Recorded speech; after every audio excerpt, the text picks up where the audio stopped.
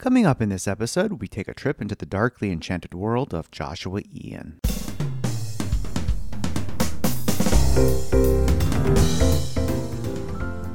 Welcome to episode 292 at the Big Gay Fiction Podcast, the show for avid readers and passionate fans of gay romance fiction. I'm Jeff Adams, and with me as always is my co-host and husband, Will Knaus. Welcome back, Rainbow Romance readers. As we get started in this episode, we'd like to shout out two of the audiobooks nominated recently in the 26th Annual Audie Awards. In the fantasy category, we've got nominations for T.J. Klune's The House in the Cerulean Sea, which is narrated by Daniel Henning, and V.E. Schwab's The Invisible Life of Addie LaRue, which is narrated by Julia Whalen. Both scored nominations. We are so happy that we've had both of these authors on the show, and if you actually want to hear more about those particular books, you can check out TJ in episode 232 and VE in episode 263. We wish them both luck in this category and hope one of them walks away with the prize. Now, some of you may know that we both love Joshua Ian's style of gothic romances, and it was really great talking to him about the Darkly Enchanted series, including Manchester Lake, which actually comes out this week. Plus, we also find out a little bit about his alter ego, Lawrence I. Hill. Joshua, welcome to the podcast. It is great to finally have you here with us. It's great to finally be here. Thank you so much for having me. So I think podcast listeners have heard us talk about how much we love the Darkly Enchanted romance series. Will and I have both read one of those books. You've got a brand new one coming out on March 9th. Before we get into that new one, for the listeners who haven't picked up one of these yet, tell us a little bit about the Darkly Enchanted series. Sure. Well, in the most bookstore of speak, it's a gothic / paranormal historical romance series. But past that, it's really kind of my homage to a lot of old school writing that I love. I love historical fiction and romance in general, but I've always been particularly drawn to gothic historicals and a specific era of storytelling, I guess. And I also kind of wanted to pay respects to a lot of what we call now as pulp fiction, like going back as far as like Victorian era Penny Dreadfuls up to like the mid-century, like 1950s through the 70s supermarket or magazine rack newsstand books. And I particularly wanted to pay homage to that era because a lot of queer writing, say before the late 1970s, particularly stories that we would call now queer romance, were published by a lot of these pulp publishers. It wasn't like a mainstream thing. So not only did I love them as a reader, but I kind of want to look back on those styles as part of our like queer fiction history. Mm-hmm. So that was kind of the motivation that inspired me. I mean, and I just love Gothic stories. So. What is it about Gothic and historicals that kind of draw you into them? I mean, I like the mysteriousness. I'm a huge mystery reader as well. And I like the kind of feeling of danger, I guess, that is inherent in most of the stories. People are peeking around corners and they're not sure the people that they meet are exactly who they think they are and that kind of thing. And so I just really like that aspect of it. Any particular authors from that era kind of stand out for you? I mean, my first kind of introduction, and they were my first introduction to romance in general, were people like Victoria Holt and Mary Stewart and Phyllis Whitney. And my particular favorite is Dorothy Eden. She's not the most well-known, but I really love her, especially her historicals. She did contemporary stuff. Well, it was contemporary at the time, but she wrote in the 50s through the 70s. But really, any of those like old Gothics, like from Zebra or Ace, where there's like a woman fleeing from a castle or a house looking over her shoulder at the mysterious shadows behind her, I'll read any of that. I just really love that kind of stuff. So it just really speaks to me for whatever reason. Yeah. So tell us what's going to happen, of course, not giving away too much, with Manchester Lake. Mm-hmm. Well, Manchester Lake essentially is a shifter romance. It's a story of two best friends, Monty and Bishop are the two main characters, and they discover a Selkie in a lake in the English countryside. And the Selkie transforms into the most gorgeous man they've seen, obviously. And then they have this kind of adventure romp through Edwardian London nightlife. It has moments that are lighter and more comedic than the previous two entries in the series, but it still has the dark Gothic stuff going on. And for instance, there's like a German folklore shapeshifter and that kind of thing. And not only is it set in Edwardian London, but part of the action of the story, some of the backstory takes place in Paris, the Belle Epic era of Paris. So it's creepy and dark, but it's also kind of bitchy funny. My favorite kind of funny. And there's some magic in this one and a little bit of opera, because who doesn't love a falling chandelier? Manchester also brings in the kind of shared universe element of the series, because it is a series and they are standalone stories. And people have asked me, is this really a series? Are they interconnected? But they are. And in this particular entry, you'll meet some of the characters from the previous stories, and also you might meet some of the characters who are set to play roles in upcoming stories. So this is kind excellent. of the first kind of intersection of all of that. That's really cool. It's interesting how you keep picking different things too. Like the other books didn't have the shifters, and Right. you had ghosts and other things. It's like you're just drawing from all over the place in the paranormal realm at the same time, which is really kind of fun. I mean, I think so. I like all that. I'm writing kind of stuff that I love as a reader, and I love I love all of that kind of stuff. And Selkies in particular, which is the shapeshifter upcoming, is just my like personal kind of favorite shifter, which quite a few people write about, but it's not like on the level of like the werewolf and that kind of thing. I just like all the different elements of Gothic. And for instance, Hilcombe Hall was particularly the haunted house type of story that I wanted to tell. Mm-hmm. And this one I kind of wanted to bring in a little bit of magic. There was magic in the first short story in the series, but I wanted to kind of bring that element in a little bit more this time. So given that you are writing historicals, how much like research and stuff are you doing to get the period right? Or is it a little pivot on the period since you're already dealing with paranormal and magic and things like that? I like to do a lot of research, and I like to keep it as period accurate as possible. And like you said, obviously you're doing paranormal things, so certain things would not be period accurate just because they're not accurate to real life. But I'm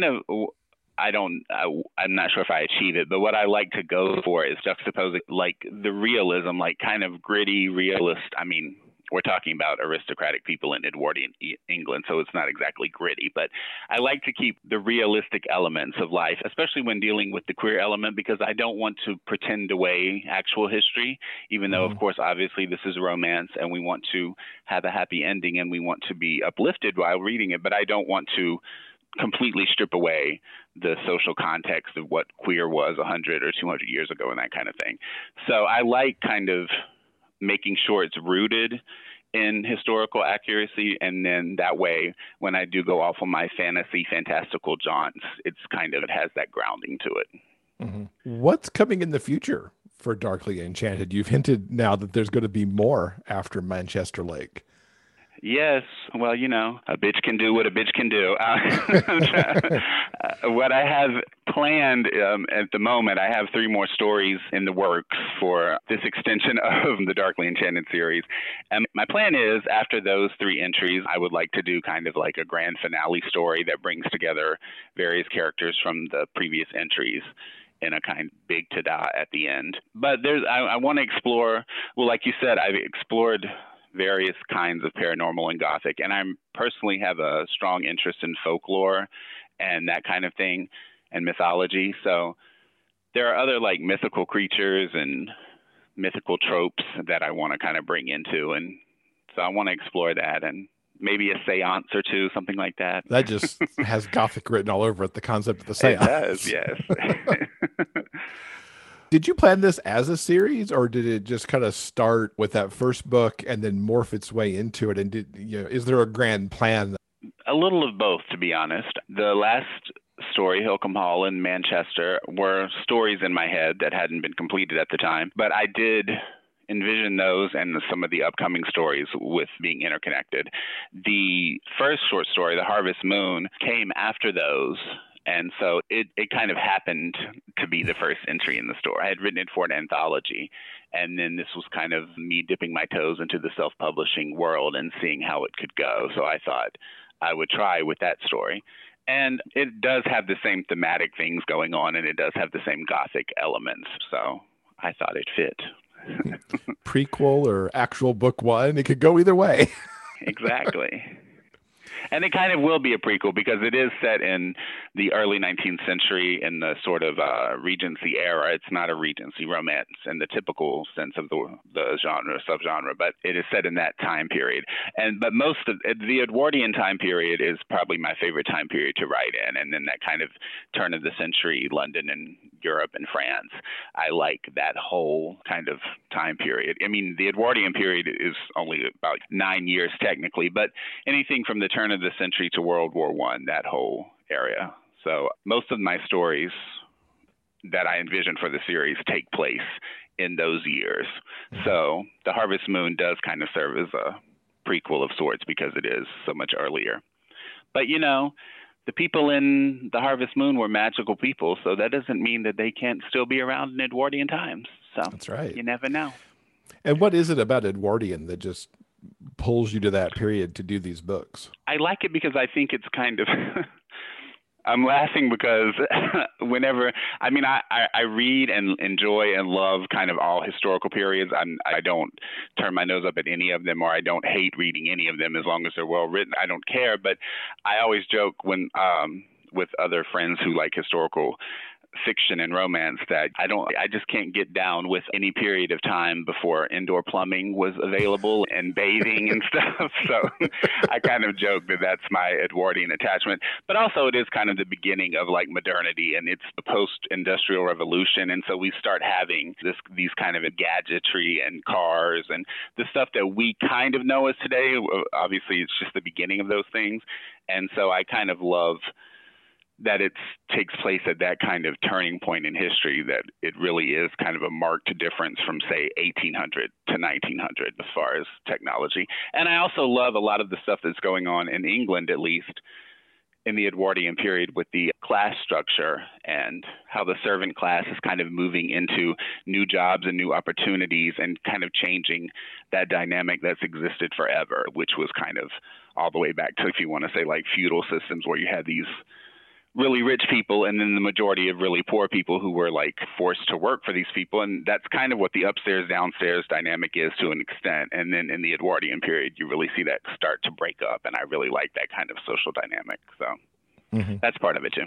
Now, you've also dabbled in sci-fi as well. You've been in a couple of queer sci-fi anthologies, the one for Innovation and the one for Impact. What drew you to center something on those specific words? I'm a big sci-fi fantasy nerd from way back. I mean, when I was a kid, like when I got my first job as a teenager, the first thing I did was join the science fiction book club. I don't know if people even remember that, but it was like like the Columbia House of Book Clubs or something. And I was like obsessed with Anne McCaffrey and C.J. Sherry and those writers when I was young. So, and then I just discovered Scott Coatsworth's queer sci-fi website and his community, which I just think is amazing. And so as soon as I found out about the different anthologies, I thought I'd try my hand. And with those two, it's really quite concise because you've got to get a story done in like 300 words or less. Oh, yeah. What's your secret to telling a story that short? Because for me, I haven't figured out how to crack that yet. I mean, I'm not entirely sure that I've done it successfully yet. I mean, I've gotten some flash fiction published, but it is quite a challenge. I mean, I like to talk, obviously, and my writing style can be verbose, and just paring it down to especially 300 words. There's a lot of flash fiction out there that's like 1,000, 1,500, which for me personally, it's more manageable in that it's less of a challenge. But for 300 words, it's really hard. I think it's harder than writing long form stuff, at least for me. Yeah, I would certainly agree. And especially to me with sci-fi too, because you've got this economy of words, but you also might have to build a bit of a world while you're doing it too. Exactly. Yeah. One of the ones that I did get published was kind of a more hard sci-fi. And when you're trying to communicate different alien races and another planet and just that kind of world building, like you said, it's really challenging to do in 300 words, but it's also exciting because then when you actually manage to communicate it in a sentence or two, you're kind of impressed with yourself, I guess, or hopeful at least. Now, last year, you also debuted an alter ego with Lawrence I. Hill and doing contemporary romances there. What led you swinging over from Gothic romance over to contemporary? Well, I just started getting published recently, obviously, but I've always written various things. Historical isn't all I've ever written, although it is my primary interest right now in my life. But I'd written short stories and contemporary things before, so it was just kind of really, for me, it was more of just an extension of what I already wrote. I mean, for me as a reader and a writer, like romance is romance is romance. I'm not I personally don't only read historical or only read contemporary, but I know there are people that do that, and I respect that. But for me, it's not really that different for me to go from one to the other. I created the pen name because I do know that people do like to keep them separate, and people have their separate tastes. And not only that, I mean, not only contemporary versus historical, but I think my style as Lawrence Hill is different. It's a more pared down or restricted point of view, first person sometimes, and it's a little steamier. There's a little bit more sex going on in the Lawrence Hill books. And you had a holiday story under that name last year called Deja Vu. Now, honestly, to us, that this second chance story could really be read anytime. Oh, sure, because it was that good. Tell us a little bit about Deja Vu for folks who might have not have picked that up in the past holiday season. Okay, yeah, it is a second chance story. It's about two guys who were at different places and coming to terms with their sexuality when they were friends as teenagers, and then they meet back up years later, and they're both at new places in their lives, new places in determining themselves and who they are, and so because they're both at these new different places, they're both finally kind of able to be honest about their feelings for one another, and so they reconnect. And it was a very kind of personal story for me. It's probably the most personal I've written, just because I came out as a teenager, and so I don't have an unrequited love story with a fine ass R&B singer or anything like that, but I specifically know, especially in the ancient times when I was a teenager, what it was like to come out that young and to have it just completely change your friendships and your personal dynamics, especially with other male friends. And so I wanted to kind of talk about that, how people can abandon you out of fear for how other people perceive them, but also out of fear about their own issues. And despite that, you can still understand where they're coming from, and maybe later in life, you can love them despite that or something. Do you like going back and forth between writing a historical and then jumping back into contemporary times? It is, yeah. It's refreshing because it does, like I said, especially with the ones I've written. I mean, I've only published the two contemporary so far. Well, I've only published two historical for that matter. But it is a different style, and it helps to. It's nice to kind of shake up my brain a little bit. It's like flexing a different muscle, I guess, or a different set of muscles or whatever that analogy is. But it is nice. I do like kind of jumping back and forth, which I actually in the writing and publishing of them, I did kind of do that. I mean, I did go like historical, contemporary, historical. So it is kind of how things are going. Do you see at some point bridging into paranormal contemporary, since you've got the paranormal vibe going over in the historicals? Oh, yes. I have a story that is brewing that I want to publish as Lawrence Hill. That is a contemporary take on the whole Selkie paranormal that I explore in Manchester Lake. And yeah, I mean, I would like to explore contemporary paranormal in general. So yeah, there are things that I'm not all that educated in the contemporary paranormal, like Impreg and that kind of thing. I haven't read a lot of that kind of stuff, but I would like to explore different themes. Let's talk origin story a little bit. What got you started writing? I guess reading. I mean, is that obvious? I've just always read, and books, and I've just always been a huge part of my life. And not to sound too corny or pretentious, but I guess I think of myself as like a storyteller, and I love storytelling, like just storytelling period, be it music or writing or theater or film. And I just like creating worlds with words. When I went to school, I studied literature and filmmaking, and I've written screenplays, and I directed some short films. And that feels very much akin to writing to me. I mean, obviously, writing a screenplay is writing, but I mean, even when you're working from someone else's script, being a director just feels like storytelling to me, and that's what I love. I just love creating worlds.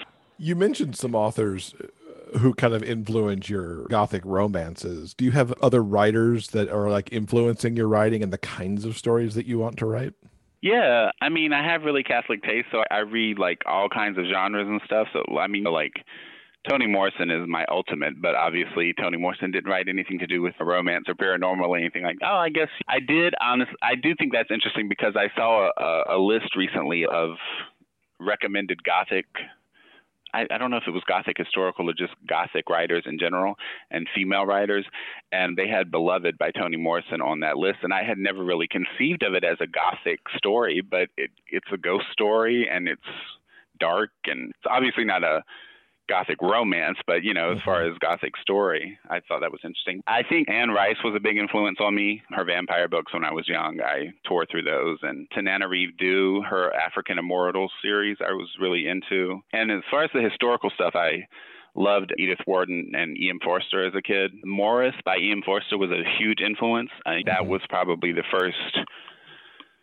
I mean, I don't know if it's recognized broadly as a romance, but it is, in my opinion, and there is a romance at the center of it. And there is, gasp, a happy ending to it as well. And that was one of the first, like, queer stories I encountered as a young person. And I think it's been a profound influence in that one of the first ones I ever encountered did have a happy ending. And that's why I think romance is important, because when you're coming to terms as a young person, especially, like I said, back in the day, in the ancient times when I was coming to terms with it, you need some kind of hope. And there's not a lot of that in mainstream media all the time. So I think that was kind of, and Morris's Edwardian set, not in a historical fiction sort of way, because that was just when he was alive and writing it. So I'm sure that's kind of bled into the things I like. And I also grew up reading like Armistead Maupin and Elin Harris books, which I loved all of those. So I think they have really influenced me. I like your reading list from when you were younger. So much good stuff in there. If we're talking about queer Gothic historical, you have to give a shout out to Gaywick by Vincent Virga, the novel that was published in the early 80s, which kind of like is like a cult classic or whatever, however you want to define it for that subgenre at the time. That's a great call out too. Do you have favorite tropes and themes that you like to work with, whether it's in the Gothic romances or your contemporary romances that are kind of the things you like? Most definitely, especially when it comes to contemporary romances. I'm really into the forced proximity trope and enemies to lovers, which I guess, I mean, that kind of seems like everybody loves that, but I do. Those are particular favorites. I'm a big mystery reader, as I mentioned before, but so when it comes to mystery and romance, I love forced proximity, like getting snowed in or trapped in a blizzard or anything like that is my jam. I really like that kind of forced proximity, and I definitely have a soft spot for holiday themes as well, particularly Christmas, just because I love winter and the like coziness of it. I'm not really tropical beach excursions and sipping pina coladas is not my thing. Like, I want a cabin in the snowy mountains and big sweaters and hot chocolate, and that's where I'm at. So yeah, I'm right there with you in that cabin, and put some sparkly lights up and I'm a happy guy. Exactly. So what's a book you've read recently that you would recommend to our listeners? I'm kind of behind the times. When I'm writing romance, I don't read a lot of it just because my brain can't really like parse that. I don't know, can't really function. I mean, I love KJ Charles, and her Will Darling Adventures series is great. And I love The Sugared Game, which came out last year. Joanna Chambers is another one of my favorites, and she has a new Capital Wolves Shifter historical series, which I really loved. That's ongoing. And I did recently read The Hideaway Inn by Philip Stover, which I thought was really cute, and I liked that a lot. I know you guys reviewed that as well. And I'm really excited Carina Press has that Adores line that The Hideaway Inn is part of, which I'm really excited to see what comes out of that with the Own Voices LGBTQ thing. So that's cool. And Casey McQuiston, I mean, I loved Royal Red, White, and Blue. And so yes. I'm really looking forward to her next book that comes out this summer. Yeah, me too. I can't wait. Right. I mean, I don't need to recommend Royal Red, White, and Blue to anybody because everybody's talking about it, but I really did love that book. It was very kind of swoon worthy and just so damn good. Well, we've talked about that there's more Darkly Enchanted coming. What else can you tease us about that might be coming out this year? Well, I have a couple possible projects that I hope I can have more news about later in the year, but I know for sure that there is another Darkly Enchanted installment coming out this year. And when that comes out, all of the Darkly Enchanted entries, including the new upcoming one, will be available in print edition for the first time. So that's kind of fun. Fantastic. If you're someone who likes print books, that's something to look out for. And then this holiday season upcoming, I am going to be releasing a follow-up to Deja Vu, the story that we talked about earlier. It just got such a great reader feedback, and people wanted more of the characters, and so did I. I loved writing those characters, and so I wanted to do another story with them, and I wanted to keep it in the kind of holiday theme. So at the end of this year, there'll be another story with Tim and Alvin, and even Devon is a character that people love. He may have a little romance brewing in the next entry too. So, which also I plan it will be a longer form entry. The first one was a short story, and people were like telling me, "Why did you do that? I want more." I love it, but it's too short. So it was always intended to be a short story, but this next entry will be a longer format. So you'll get more of them. Fantastic. Good stuff to look forward to there. And how can people keep up with you online to know what's coming next and when it's coming? Sure. My self-publishing company name is Moody Box Fan Books, and that comes from my main handle, which is Moody Box Fan. And you can find me like everywhere on the internet as Moody Box Fan on Instagram, Twitter, Facebook, everything like that. And also my website is moodyboxfan.com. So all of it's pretty easy to remember, but I also have a dedicated author handle, Joshua Ian Author, all one word. That's on Facebook and Twitter if you want to check that out as well. That's more I like to think of that as the more professional face, where I just give publishing updates and releases for projects and stuff like that. But if you like to hear me talking shit and want to see me comment on all the bad television I binge, you can follow me on Moody Box Fan as well. Fantastic. We will give links to all of those social handles, plus everything that we've talked about in this interview. Joshua, it's been such a wonderful time talking to you. Thanks for coming on and hanging out with us a little bit. Thank you so much. I've had a wonderful time. I appreciate it. This episode's transcript has been brought to you by our community on Patreon. If you'd like to read the author interview for yourself, simply head on over to the show notes page for this episode at biggayfictionpodcast.com. And don't forget, the show notes page also has links to everything that we've talked about in this episode. And thanks again to Joshua for coming on the show. I loved hearing how he draws from all different types of paranormal and magical things to create the Darkly Enchanted series. And hearing all of his influences that ranged from Toni Morrison to Armistead Maupin to Vincent Virgo was a real treat. All right, I think that'll do it for now. Coming up on Thursday in episode 293, Philip William Stover is going to join us to talk about his latest book. Last month, I got to host a conversation with Philip for the Doylestown Bookstore, which is actually just a short distance from New Hope, where Philip's books take place. We're going to bring you that chat as we talk about the Beautiful Things Shop. Thank you so much for listening. Until next time, please stay strong, be safe, and above all else, keep turning those pages and keep reading. Big Gay Fiction Podcast is part of the Frolic Podcast Network. You can find more shows you'll love at frolic.media/podcasts. Our original theme music is composed by Daryl Banner.